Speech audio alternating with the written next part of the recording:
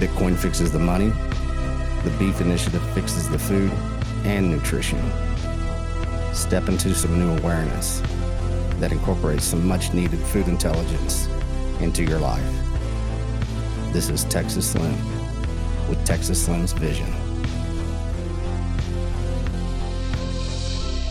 I'm not really sure how to intro this because this is a Beef Initiative podcast, but due to time constraints and the setup we have here at the studio on the software side, we're doing a cross-pollination rip here on TFTC and the Beef Initiative. Yes, we're innovating through it, and we're just going to do it. We're not going to sit here and bump our gums. Well, we're going to bump our gums, but we're just going to do it. Yeah. What are we bumping our gums about today, boys? Some Texas history? Am I getting a lesson today? I think you're part of the lesson. You are part of it. Why? You're a living example. Slim and Parker had an idea for this episode. Slim texted me last week. It was like, hey, we're going to do a history of Texas episode. Would you like to join us? I was like, I'll join, but I don't know how much I can contribute to this conversation. Did you feel intimidated? Yes. Well, don't. It's okay. We had a lot of people that came to Texas that helped us get to here, and they were based, and they did it for all the right reasons. And, that's what we're here to talk about, why people came to Texas. Where do we start? I mean, maybe we pick back up where with our podcast about a year ago before you even moved to Austin. Yeah, it was April when I was down here scanning the landscape, seeing if I can move my family down here. And we recorded that podcast, and that was a big shove that probably pushed me over the edge. Yeah, it was April Bit Devs. Mm-hmm. And I think one of the things that we talked about just over a year ago, maybe it's a launching off point, was that the story of Sam Houston, to jog people's memory.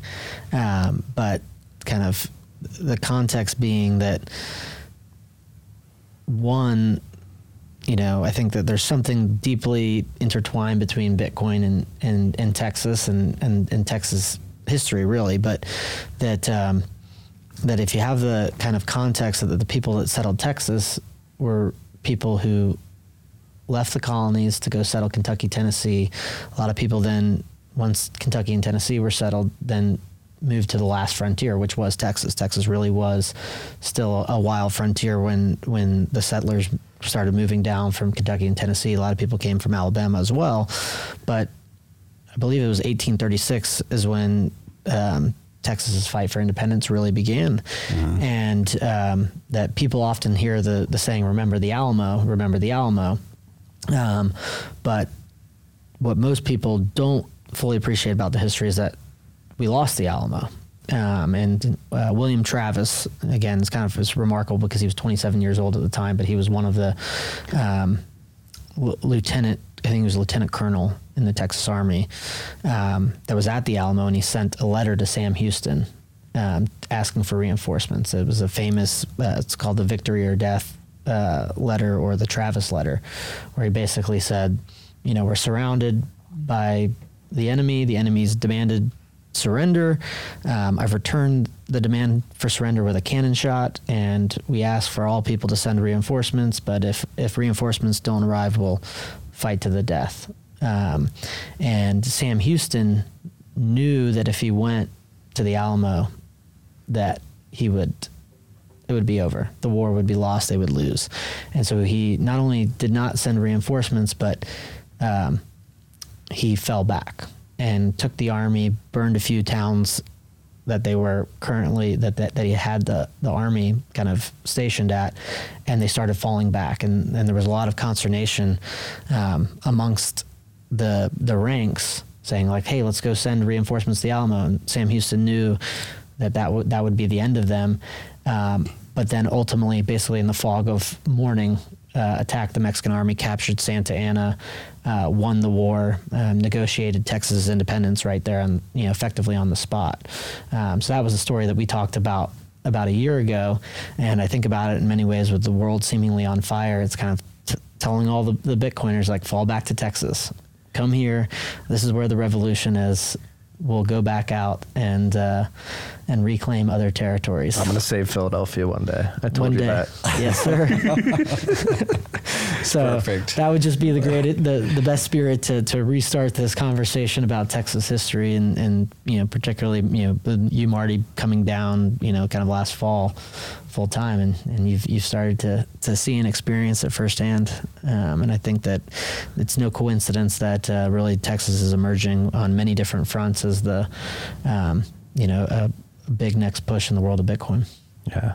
And so with that context set, what happened after Texas got its independence at Santa Ana? How did this state become what it is today? Well, Texas map was, it was redrawn so many times, and at that time, we said we had independence. It was, it was a treaty at the time. You have the Treaty Oak here in Austin, Santa Ana, and Houston. There's the famous pictures in the Capitol, everything from 1836 and all the way up to 1878. It was just a bloodbath across the north part of the Texas map that we had drawn, all the way down into Mexico. There was boundaries that were disputed. There was wars and battles that were fought. There was towns that were burnt.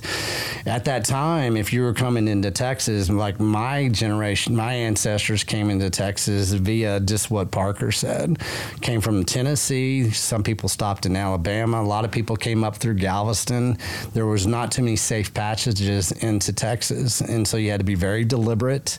You had to follow type of, pay attention to what was going on with Mexico, but you also had to pay attention to what was going on with the Comanches. The Comanches up in the Texas Panhandle, the Great Plains, the Llano Estacado, the Comanches many years before that had been driven out of their own lands, and they ended up on the Great Plains, and they became pretty much, very, very, very savage. They were tough to compete against.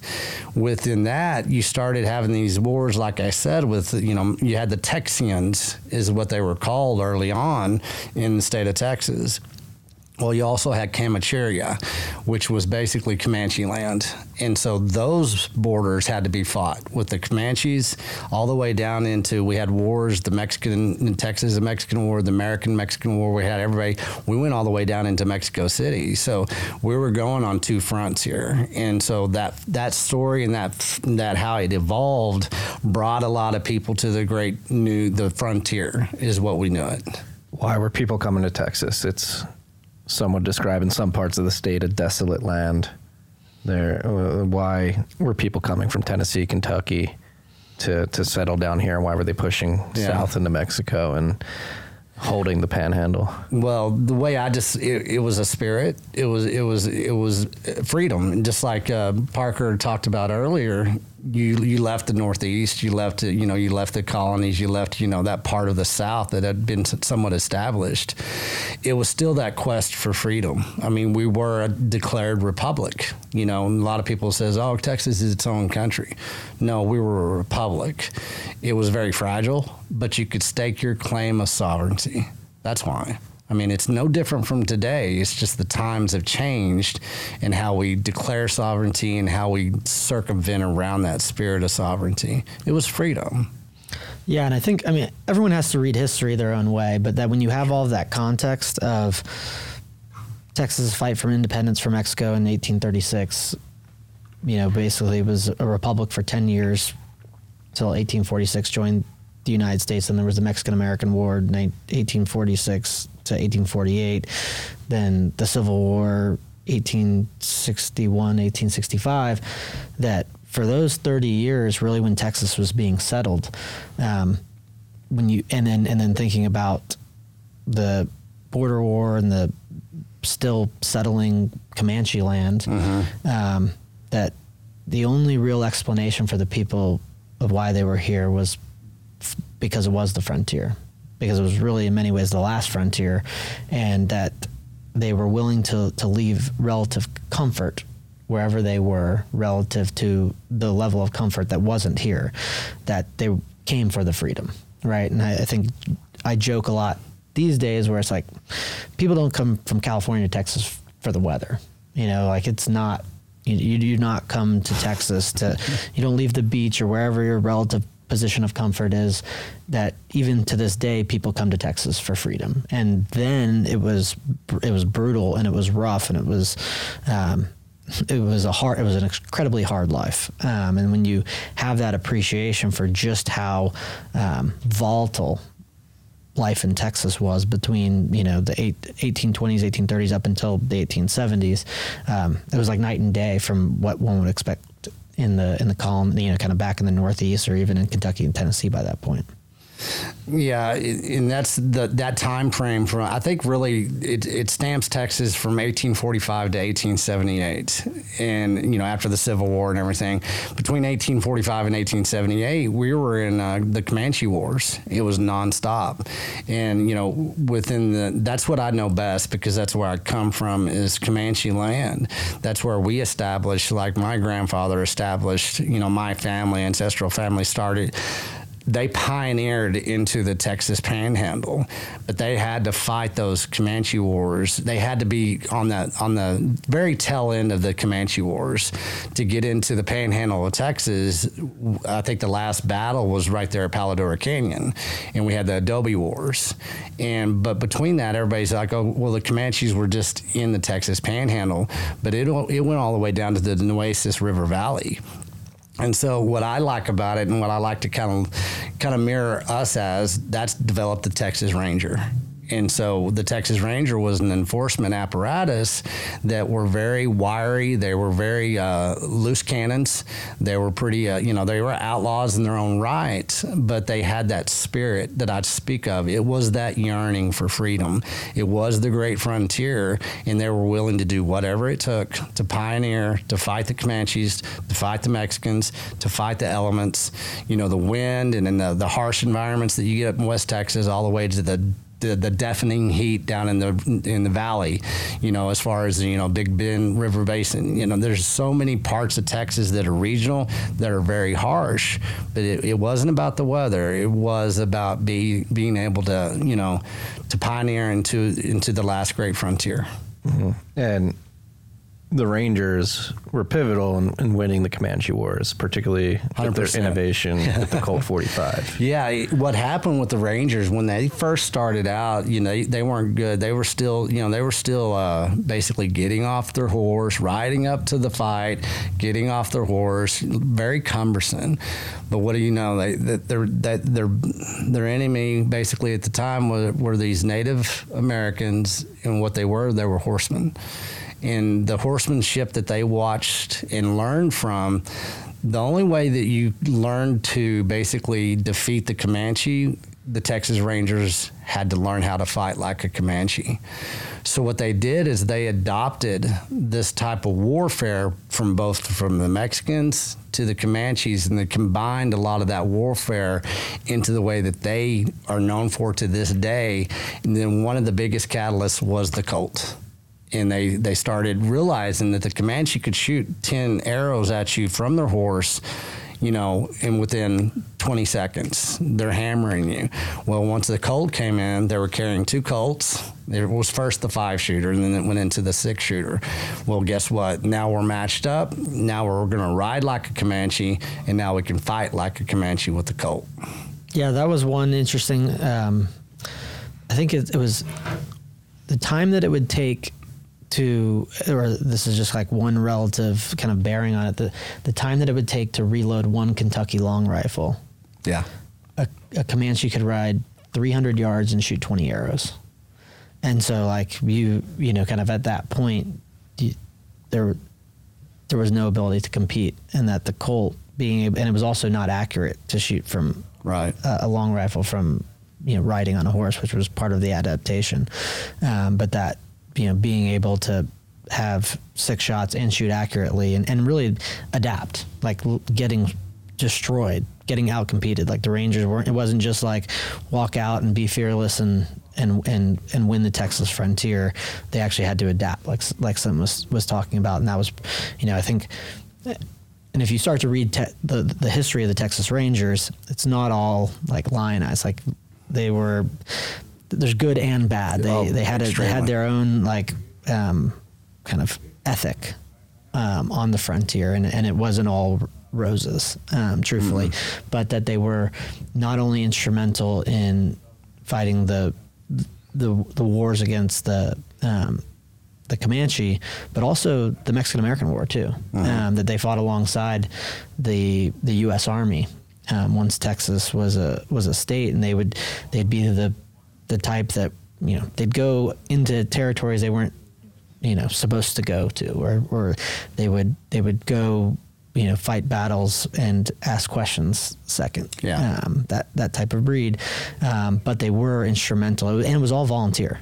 Right. It was, and I don't even know if it was paid. But when you read about the Texas Rangers, it was a rare breed, a breed that doesn't really exist today. And when you think about the fact that it was only 150 years ago, it's crazy.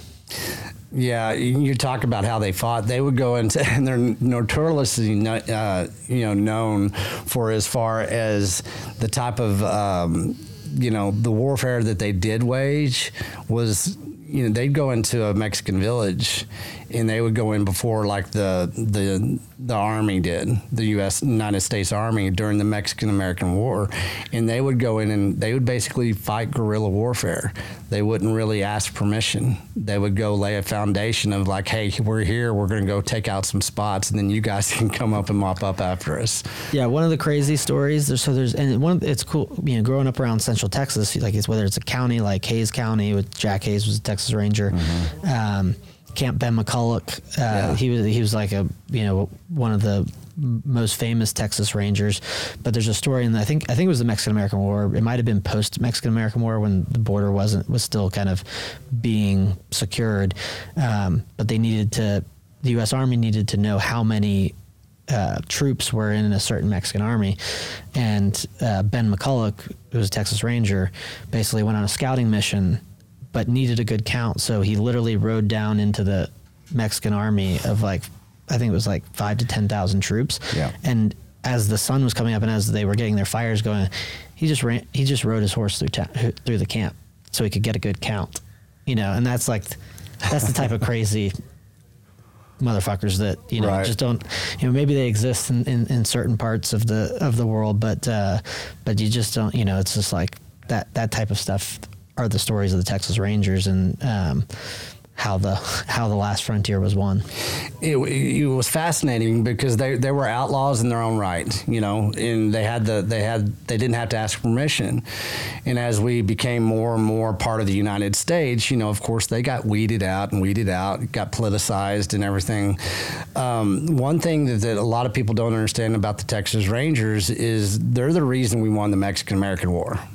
By far, they're the reason we won it. But a lot of people don't understand about the Texas Rangers as well, is they were very good communicators. They were innovators at their time of communication. I always talk about sound communication.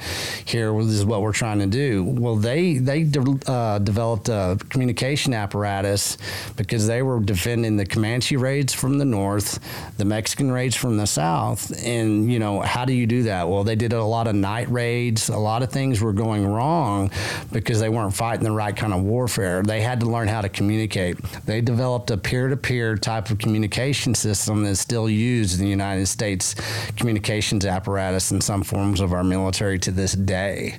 And how they did it was nighttime. You know, they used signal lighting, all kinds of different ways that they could communicate for many, many miles, to where they started getting ahead of the raids, and they were able to communicate in a way that nobody had ever seen before. And the type of philosophy and theory behind it is, like I said, still used today. So that's a great rabbit hole to go down into.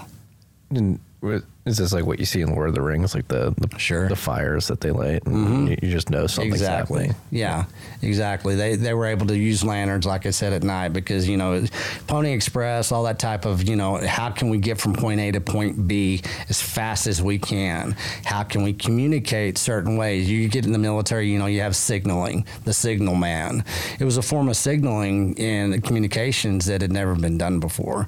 What were they using? They were using night. They were using, you know, distance and lighting. But what were they also using? They were using horsemanship that they would learn from the Comanches. So they were innovating from their enemy, turning it in, and basically, you know, restamping it. This is how we do it in Texas. And that's what we're doing today. I mean, you're coming in from the Northeast. We welcome everybody into Texas, but if you come to Texas, you better get ready to innovate, because that's what we're doing here. Mm-hmm. And so stay on the history tip. Like, what happens post Mexican-American War, post Comanche War, when those wars are won? And I can speak from it from where I come from as far as the beef initiative. In 1878, we developed a cattle industry in the state. The reason Texas is because of the cow, nothing other. That was our store of value as a state and as a republic. After the Civil War in 1878, we had innovation coming strong. We had to go feed a nation. We had the steam engine coming. We had all kinds of things that were coming in and through Texas and across the United States. Well, in 1878, we established the cattle drive. We had plenty of cattle because of the Civil War. We had an unlimited amount of beef roaming the plains of Texas. So we learned how to basically harness that protein and start driving it to feed a nation. And that's a fascinating story within itself. We can come back. I'll let kind of Parker talk about how we got to 1878 in a way. But once in 1878, in the cattle industry, basically we started feeding a nation.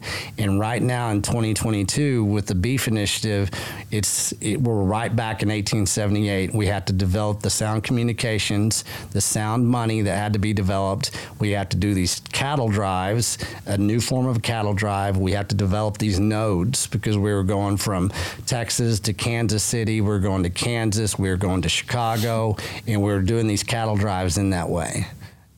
Yeah, I think it might just be a good time to jump into that. The only thing I would say is I just always like to frame it. And again, this is, everyone has to read history differently. But for me, it is always taking away the context. And when you hear stories about the Texas Rangers or the Alamo and the kind of period where Texas was independent, and that being critical to a lot of the spirit that is here, that it once was independent and it's part of the United States, but that history existed, is that it was a really rough time. And it was an extended period of time, and it wasn't just wars being fought. It was civilians on the frontier living in the harshest of conditions, and that they were coming here in search of freedom. They were with all of those costs, they were willing to suffer through it because they wanted to be free. And that when I think about that in aggregate period of history, it really defines Texas in many ways. And, we're all here, and we can't truly fathom what life on the frontier was like and just how hard it was. But when you think about that kind of filtering of people from the colonies to Kentucky, Tennessee, to Texas, that there is a trend that forms over generations of people that filter probably anywhere else in the world, the people who value freedom more than anything, more than any other place in the world.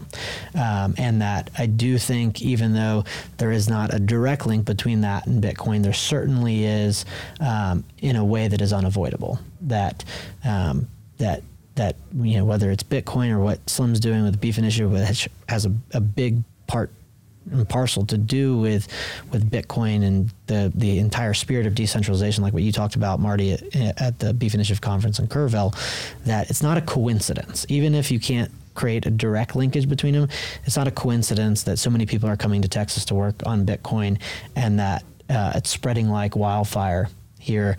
And I think that really is because whether it's the search for freedom or the empowerment to be able to innovate, to I'd love to hear more of Slim's version of history about kind of the early days of the Texas cattle industry, but then that involving into the oil boom and the wildcatter mentality, that it's all linked in history, and that doesn't just happen by coincidence. It happens by filtering people and the nature and the breed of people that are willing to sacrifice pretty much everything in search of freedom. It's a good point, and I'm starting to combine, some narratives here about cattle, and you just brought up the energy, petroleum, oil boom, all that kind of stuff. When you look at the cattle industry in the 1878, what was that? We were feeding a nation. That's energy, right? That's energy transfer. We were transferring energy to the rest of the nation. And so if you look at the cow as a form of energy, which it is, it's pure animal protein. It's the best source of energy that you can find for your mind and for your body and everything. So let's look at, what did we do from the cattle industry? We learned how to transfer energy from the cow to the people, to the nation, right? Well, the same with the energy sector of, the oil booms. We're learning how to transfer energy from oil into the nation, which we could actually innovate with. And that's the best way to look at everything that Texas has brought to our nation and to the world and to our genetic makeup is we know how to harness energy, and we need to know, and we did know back then, how to deliver that energy in a decentralized way.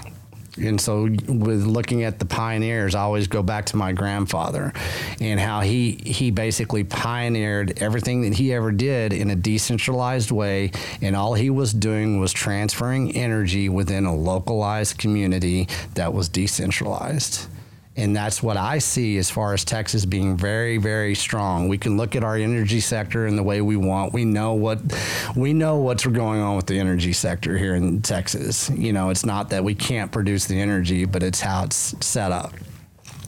And as far as the cattle industry, the same way, we know how to transfer that energy of the cow in a decentralized way within the beef initiative.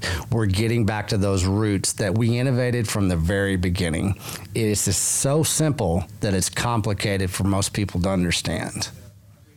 Yeah, it seems like most people are completely disconnected from this type of hands-on experience of actually shaking your rancher's hand or understanding how energy is extracted and delivered to market. Even here in Texas, food prices are going up here. There's talks of rolling blackouts on the grid. It seems that, and this is happening not only throughout the country, but throughout the world in a lot of parts. But it seems like even here in Texas, there's some examples of people losing connection to the early stages of the state when it was forming and the industries that were booming. But I did move here for a reason, even though everything isn't perfect. I do think this is the last bastion of pure innovation. That's what's going on down here with Bitcoin is incredible. It's palpable. It's definitely happening. And with the beef initiative as well, it seems like there's people like yourselves who really understand the essence and the nature and the ethos of what Texas was built on. And it seems like you're trying to spark a rekindling in some way. Am I wrong? No, I think that's right. And I think that it's also, it's broad-based, right? And that there's I think we all, especially kind of just core to Bitcoin, you have to be able to tolerate high degrees of volatility and high degrees of uncertainty, right? And you have to be comfortable in that element. And that I think when people get down the Bitcoin rabbit hole, and myself starting to go down the food supply rabbit hole and the energy rabbit hole, you start to realize that things are incredibly fragile, and they're a lot more fragile than they probably have ever been in any of our lives. And it's not, Texas is not immune from that, right? The vast majority of all individuals have taken a lot of things in their lives for granted, and the question just becomes where and who are going to be able to withstand that volatility and be able to figure it out, right? And I think that one of the great things that I think we're seeing on a day-to-day basis that is that kind of palpable energy is more and more people saying, I'm gonna do something about it. I'm recognizing that this is a problem. It's not just a problem with the money supply, but being able to, rather than just show up to a grocery store that potentially doesn't have food on and be like, well, what am I going to do? I'm not going to eat today. Hey, let's go help some ranchers understand Bitcoin. And if they have a sound form of money, they're going to stand a lot better chance to be able to continue to deliver food to market. And same in the energy world. And that it's there's fragility here too. You know, it's a symptom of 100-year bad money, right? But this is also the place that has the type of people that aren't going to fold with a little bit of discomfort, that are most likely to figure things out, and that it can't just be one person or two people or a city. It needs to be broad based. And so seeing what's happening in Houston, this past weekend, Rockdale, you know, about a month ago when we all went out to Kerrville, you know, Midland, the oil field and the meetups that are starting out there, San Antonio meetups getting going, that you need people in a decentralized movement. You can't have, you know, centralization, and that people see the actions that others are taking and figuring out their own ways to contribute. And that only seems to be accelerating. And that's a beautiful thing to see. And I like this phrase. It's in what we all have to remember right now. And Parker touched on it. You know, you have to frame history. Everybody looks at history a different way. For us to move forward, we first must take a step backwards. And we've got to look about how we got here in the first place. Because if you can do that, you can give an educational series to yourself. We have to start visualizing what decentralized communication, network building, node building looks like. And to do that, that's the whole Beef Initiative platform started with a two-party line system philosophy in which my grandfather used to thrive in. By taking a step backwards, now we can look forward, because we can leverage what had happened in the past, that how we got here from 1836 all the way into 1878. That was a form of decentralized communication that, you know, we need to start bringing into the Bitcoin space. We need to all visualize what a network looks like, that node building. You know, that's why we're bringing in these cities of Texas too. You know, Austin is the central part. Austin is the hub now for what we're doing. It seems like it's really getting traction nationally and across the globe. You know, people know Austin because of Bitcoin. Well, we need to build those nodes in all these, to these ranchers' minds and to these other states and these other regions' minds, just like we did with the food supply back in 1878. We started building those nodes of decentralized, at the time it was a decentralized food supply system. That's where I come in and start painting that picture. That's why I'm going to do this Texas to Tennessee tour. We're going to reflect on Kerrville. They're going to say, hey, this is what happened in Texas. This is what we're doing in Texas. Tennessee, get on board. It's a Texas to Tennessee tour that's all pointing at Colorado, the next conference. What is that doing? That's building nodes across the South.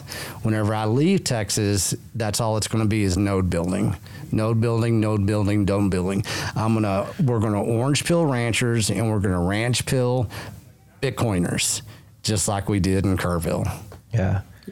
Well, Flip, tell the story just about this weekend. So, sure. Because I do think like people can kind of get the sense of things that are happening in aggregate in different cities, and seeing how that's spreading, but also on a micro scale. So this past weekend, the team at Riot and Windstone organized a meetup in Rockdale, which is where their large Central Texas facility is. It's somewhere between 400 megawatts and 700 megawatts.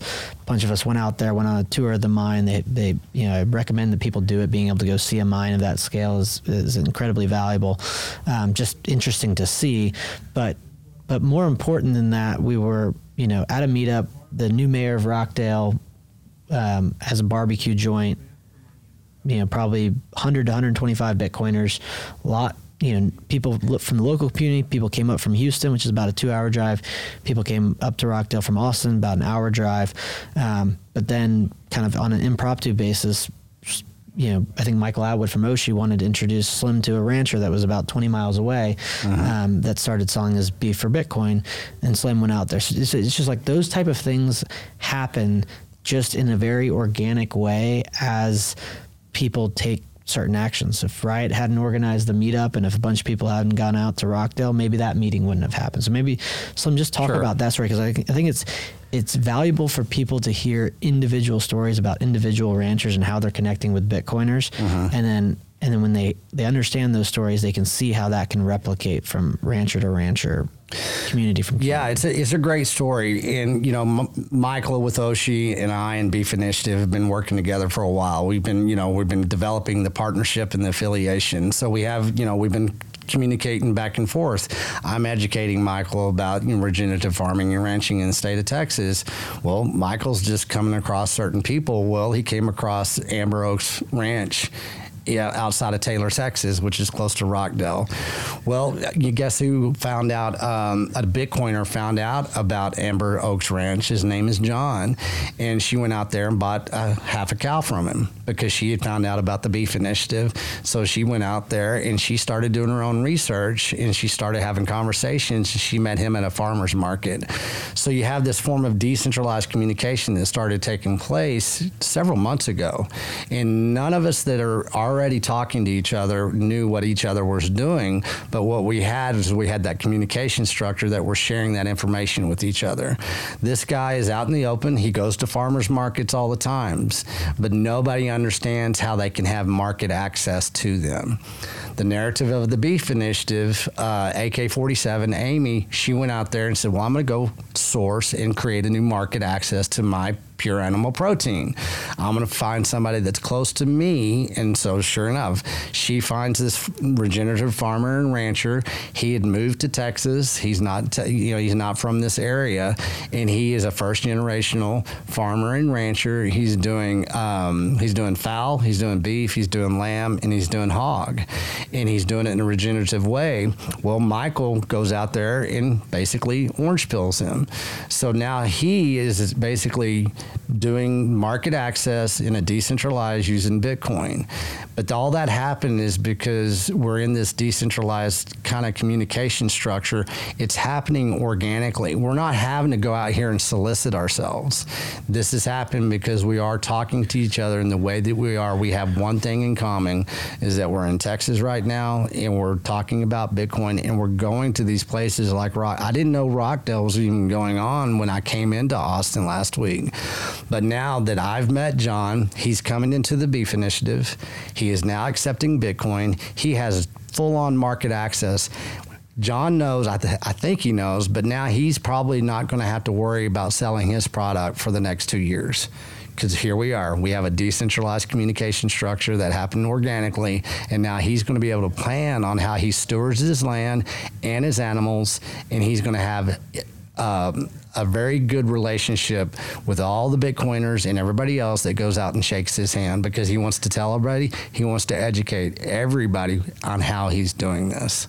Yeah, I think maybe a good way to distill your description of the decentralized network of individuals going to these farmers, like individuals standing up and taking action, because that was one thing we were discussing when we went to go get coffee earlier, is that I went on a podcast yesterday with Clint Russell from the Liberty Lockdown podcast, and we got into the conversation. There's a lot of, and I've been guilty of this in the past as well, and it wasn't until Tucker Max came on this show, and then he was recently on Mark Moss's show, and he's been spreading this message of action instead of seething at the people we perceive as enemies, whether it be the World Economic Forum or the government that many perceive, and they definitely are messing up our world and aspects of energy, food, and money. And we can sit here and seethe and complain and point and say, look at what they're doing. Or you can take action, which is what this decentralized network of nodes, which are individuals taking action at the end of the day, getting up and saying, hey, I'm going to go shake a hand. I'm going to go mention Bitcoin. Open up that door. It just takes action, and it could be individuals, right? And you mentioned Amy. Amy's just a Bitcoiner who wanted to get meat, and she got up, walked out the door, and looked for a farmer. And that's the message I think we need to get through to everybody. Is it could be you if you're listening to this wherever you are.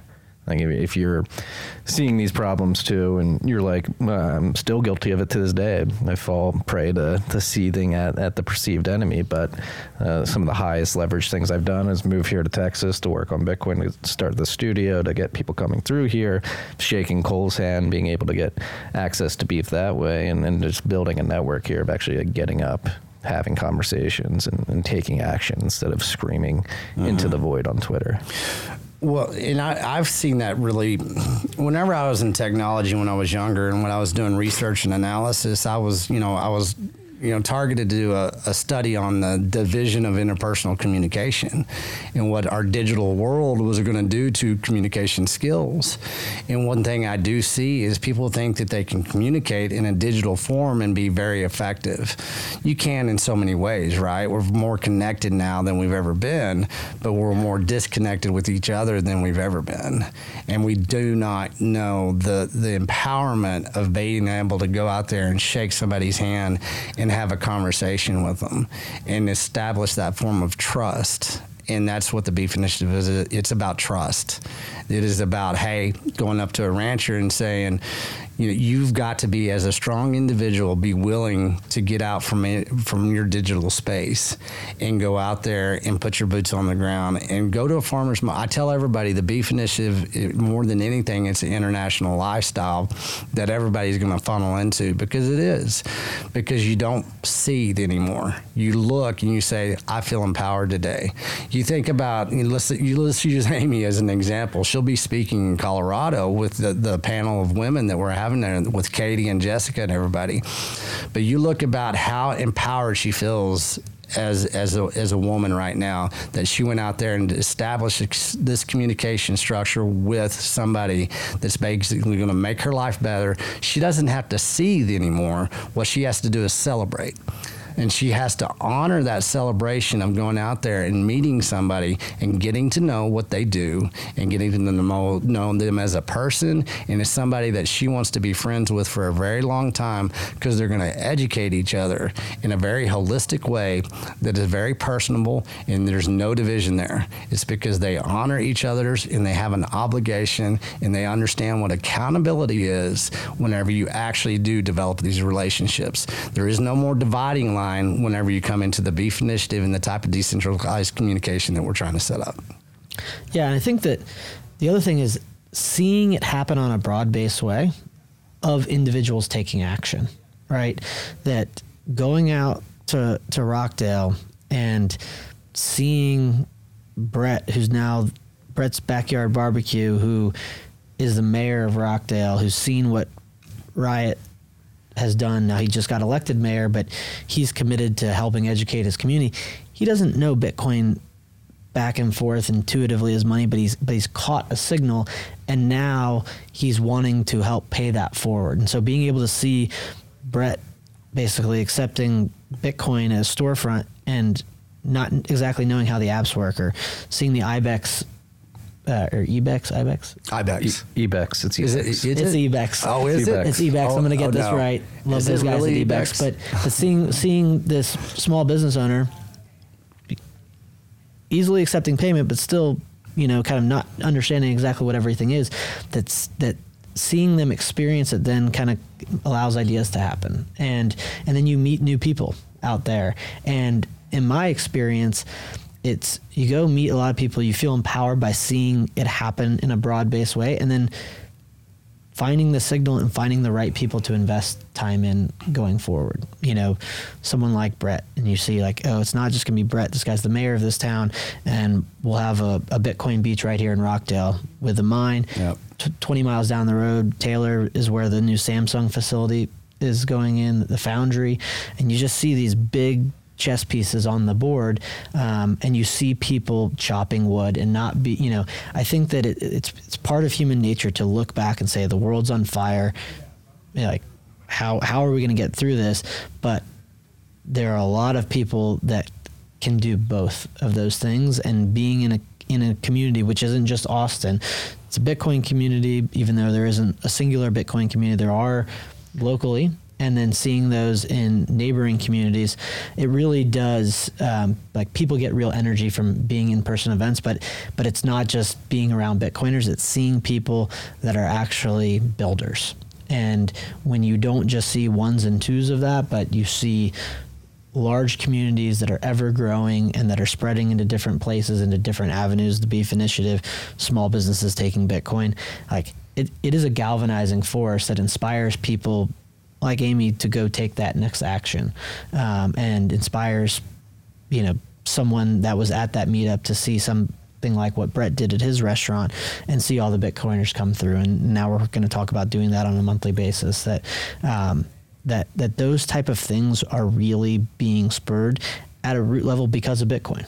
That is the beating heart that's bringing all of these people, these builders, these people that are, even though they're cognizant of a world being on fire, more so than probably anybody else, also happen to be the people that are going to get up and do their small part to be, a small part of a bigger solution to a massive problem. Well, again, I think it's important to really hone in on that. It may seem like a small part, but the compounding effect of many people doing their small part has a profound effect.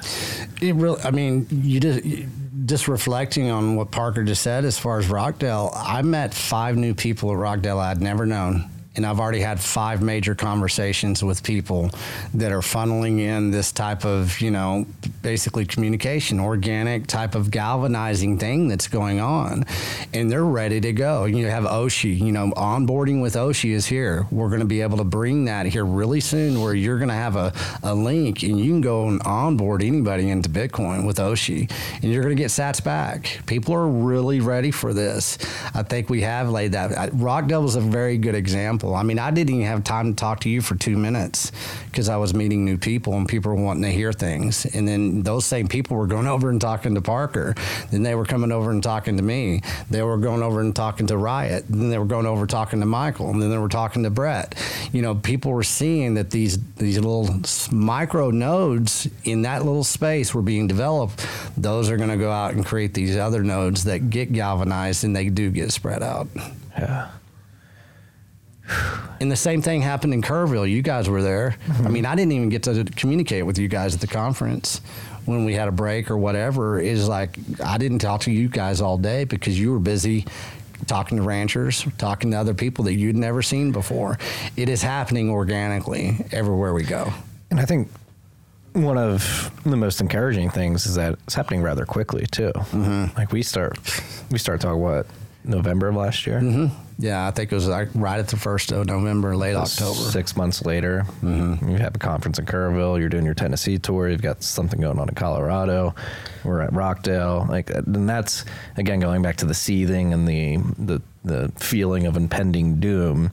If you stand up and take action, I think many people, if you're listening to this, I think if you do take this action, you'll surprise yourself at how quickly material change can materialize.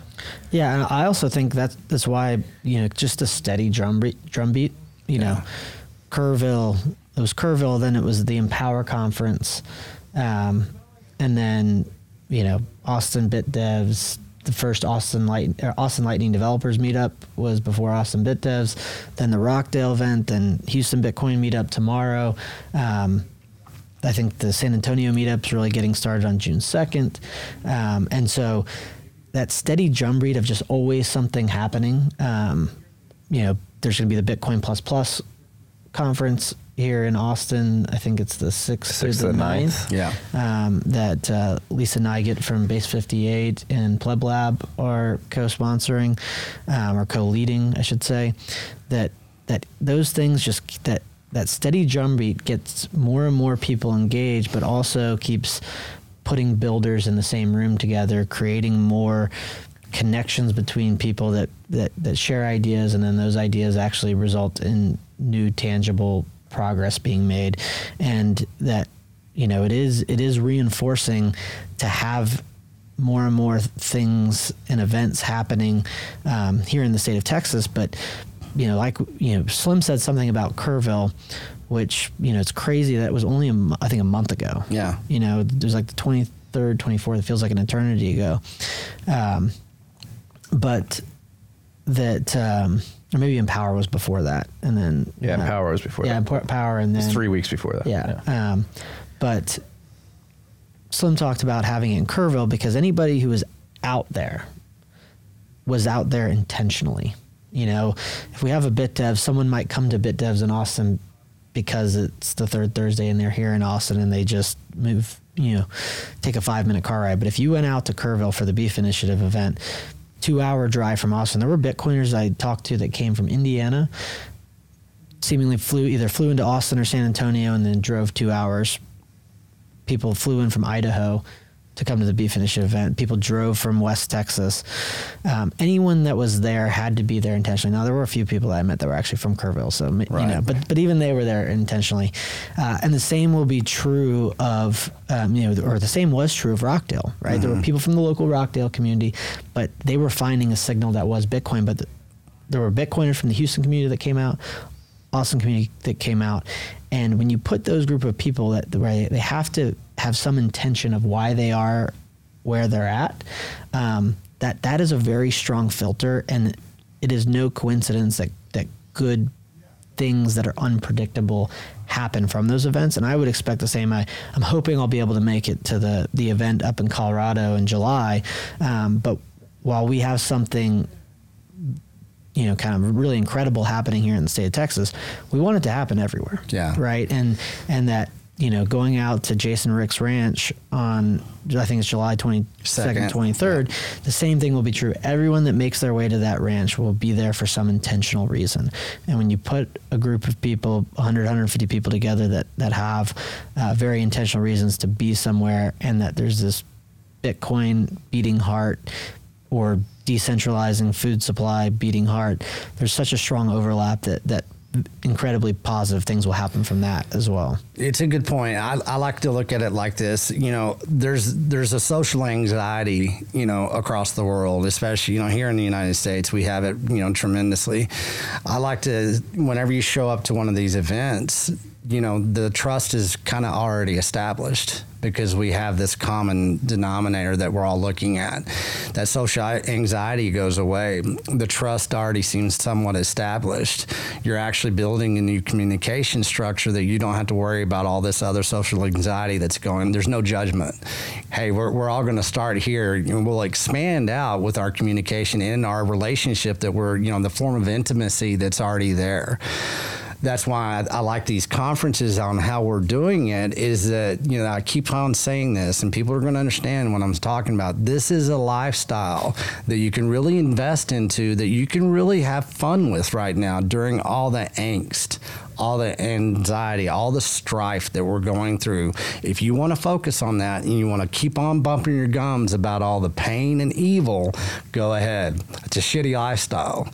You want to come over here to where there's hope, there's innovation, there's a like-mindedness, there's that form of trust that is a form of intimacy that everybody's yearning for.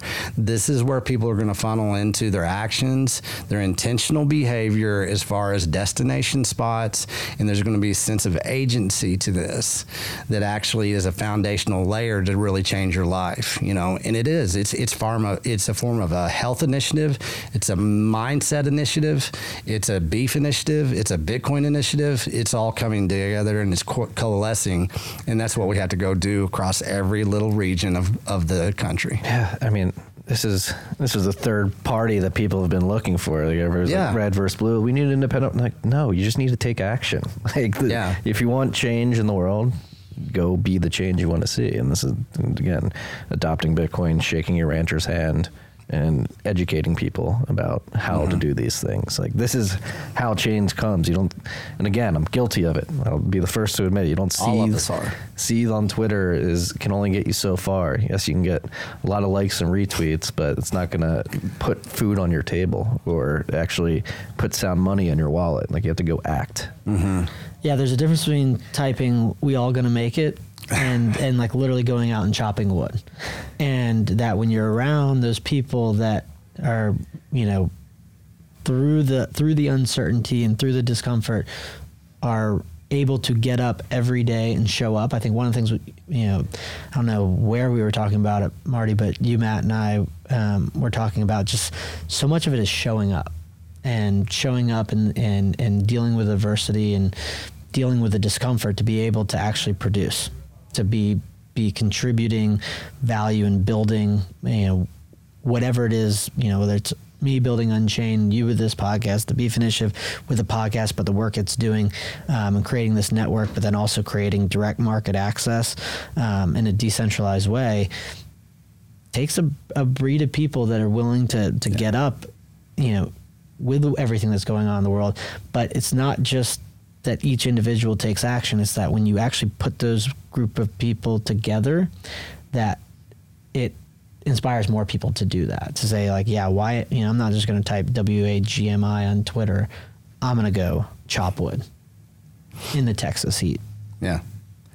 And what's fun about that is, I'm kind of a smart ass, and I don't like people, I don't want to offend anybody, but if you're going to keep on parroting all this crap, over and over again, you and I aren't going to have a good time. We know what's going on out there, and it's a form of accountability that we all have to make appealing.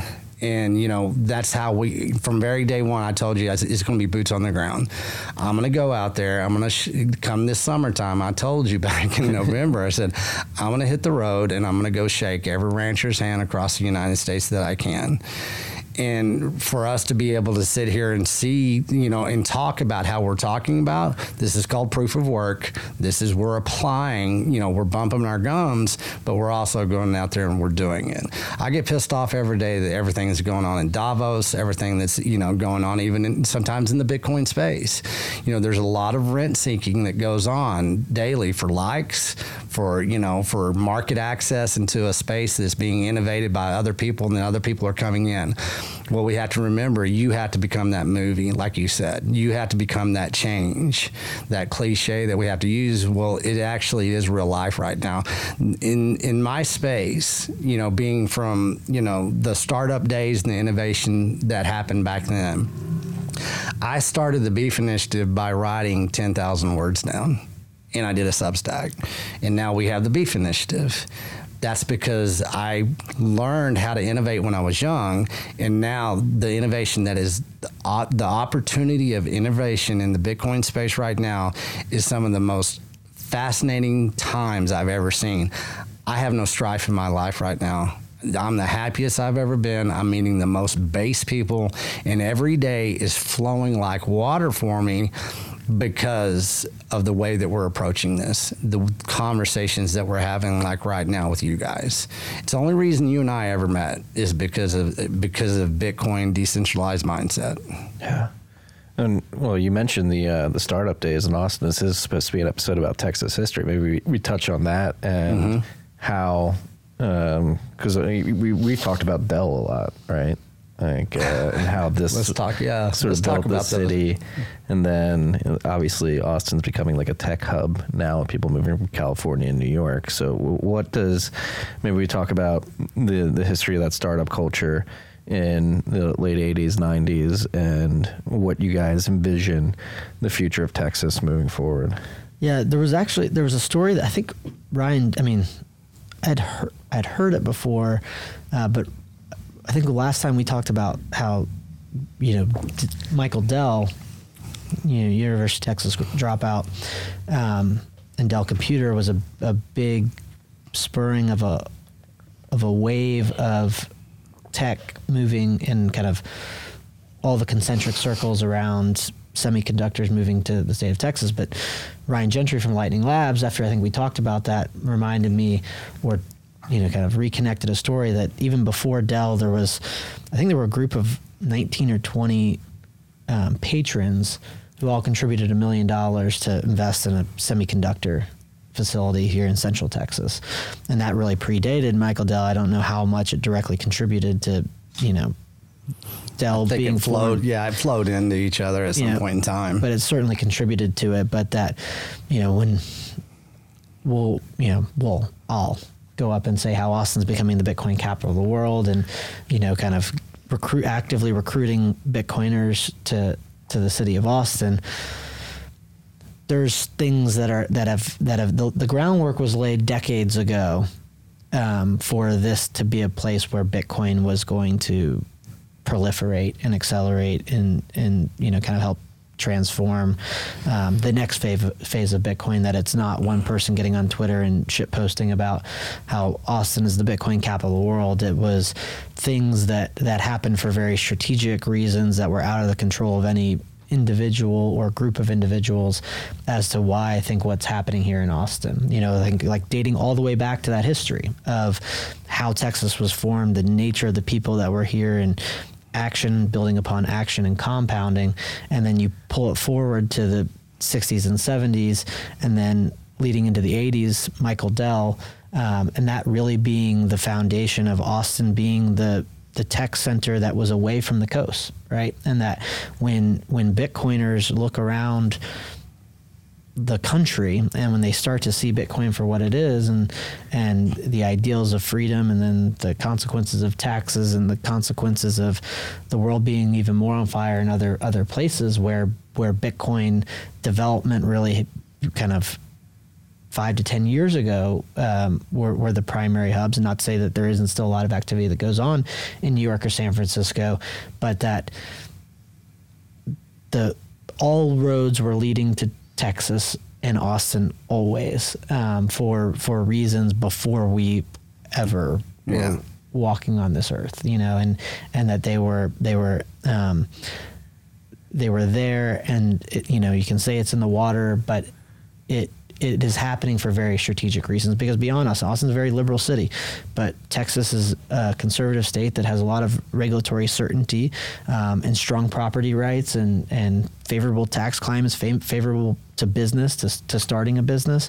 And then we have the energy that's core to what powers Bitcoin and secures Bitcoin. So, and that's just compounding in nature. So I do think that the history of Texas and is core to it. The history of Austin emerging, over the 90s, really early 2000s and into the 2010s, and then kind of the natural competition away from places like San Francisco and Seattle and New York. That it was a grand setup to I think what happens next here in Austin. Really is. I mean, I showed up in Austin. I drove straight to 6th Street when I was 19 years old, had $150 in my pocket. Technology and innovation wasn't in my purview as far as my future, but just because it had that little spirit of innovation. I mean, we innovated in music. You had a lot of things that happened in Austin way before, the technology, which was, it's fascinating to look at just Austin's history. I mean, and Parker knows it better than anybody because, this is where he comes from. I show up from, being Texan, I show up in Austin. Just by being in Austin, I innovated myself and I joined a form of innovation. Whenever I got into technology, this is how I got one of my first jobs into technology. I was traveling at the time. I came back and I'd been studying networking, computer networking, and there was a small company that had a classified in the Austin American Statesman. So I answered that ad. Well, it was a small startup company. I was, I think, number 12 in the company at that time. This company started with $1,500 with 3 guys. They did it in their apartment, and within 2 years, that same company, and I didn't get to reap all the rewards of the first, top 10, all that kind of stuff, but that company sold to Charles Schwab for $500 million. And it was just because of the innovative spirit that, kind of Dell it was the same time as Dell. That was like 1999, 2000, just like Parker said. There is a foundation of innovation that got us here to where we are in Bitcoin. That's what a lot of people, once again, to go for, we must take a step back. Why is Austin there? Well, it already had a foundation of innovation. Yeah. I could keep going for hours. Yeah. So you have to hop on a call. Yeah. I got a meeting. Oh, it's that time. You've got 3 minutes. How should we wrap this up in 3 minutes? What's your call to action, Slim? You always got to call to action. Call to action is going to go to thebeefinitiative.com. Okay, we're selling beef boxes. Go buy your beef. Decentralized. It's Cole Bolton, K&C Cattle. Everybody in Austin knows him now. Thank God for Bitcoin, right? Also, later on today, I'm announcing Bitcoin education for the North American rancher. I've been working on it ever since you and I talked the first time. It's going to be kicking off on June 6th. So go sign up for that. You'll see it on Twitter. You're going to see it on the beefinitiative.com website. Let's get these ranchers educated. And Parker was instrumental. The why of Bitcoin is how we're starting the education process. Then on June 1st, I'm going on the Texas to Tennessee tour, and I'm going to go from ranch to ranch, Bitcoin meetup to Bitcoin meetup. Whoever will have me across the United States is starting from Texas to Tennessee, but we'll take it anywhere you want, but it's all pointing at the Colorado Conference, which is July 22nd, 23rd, and 24th in Crawford, Colorado. Go get your tickets because they're going to sell out. So let's get intentional and let's participate in this education. This road trip, the Great American Road Trip, is what I'm about to kick off on, and I want to meet everybody out there that wants to participate and get involved in what we just talked about. Let's take it everywhere we can take it. Let's start the conversation. Let's start orange pilling. Let's start ranch pilling. Let's get some sound communications going forward. If you're on a seethe, make sure you act. Don't seethe into the void. Yeah. Let's have fun. Let's turn this into an international lifestyle. Let's bring fun. Let's bring joy. Let's bring truth. Let's bring trust. You know, let's have a good time doing it. Let's do it. Go act, freaks. Yep. Peace and love. Thanks, guys. Here at the Beef Initiative, we encourage all you ranchers out there to tell us who and where you are so we can let everybody know. They're looking for you. This time I'm shouting out K&C Cattle out of Austin, Texas. KNCCattle.com. Cole, he's a fourth generational Texas rancher. He knows what he's doing.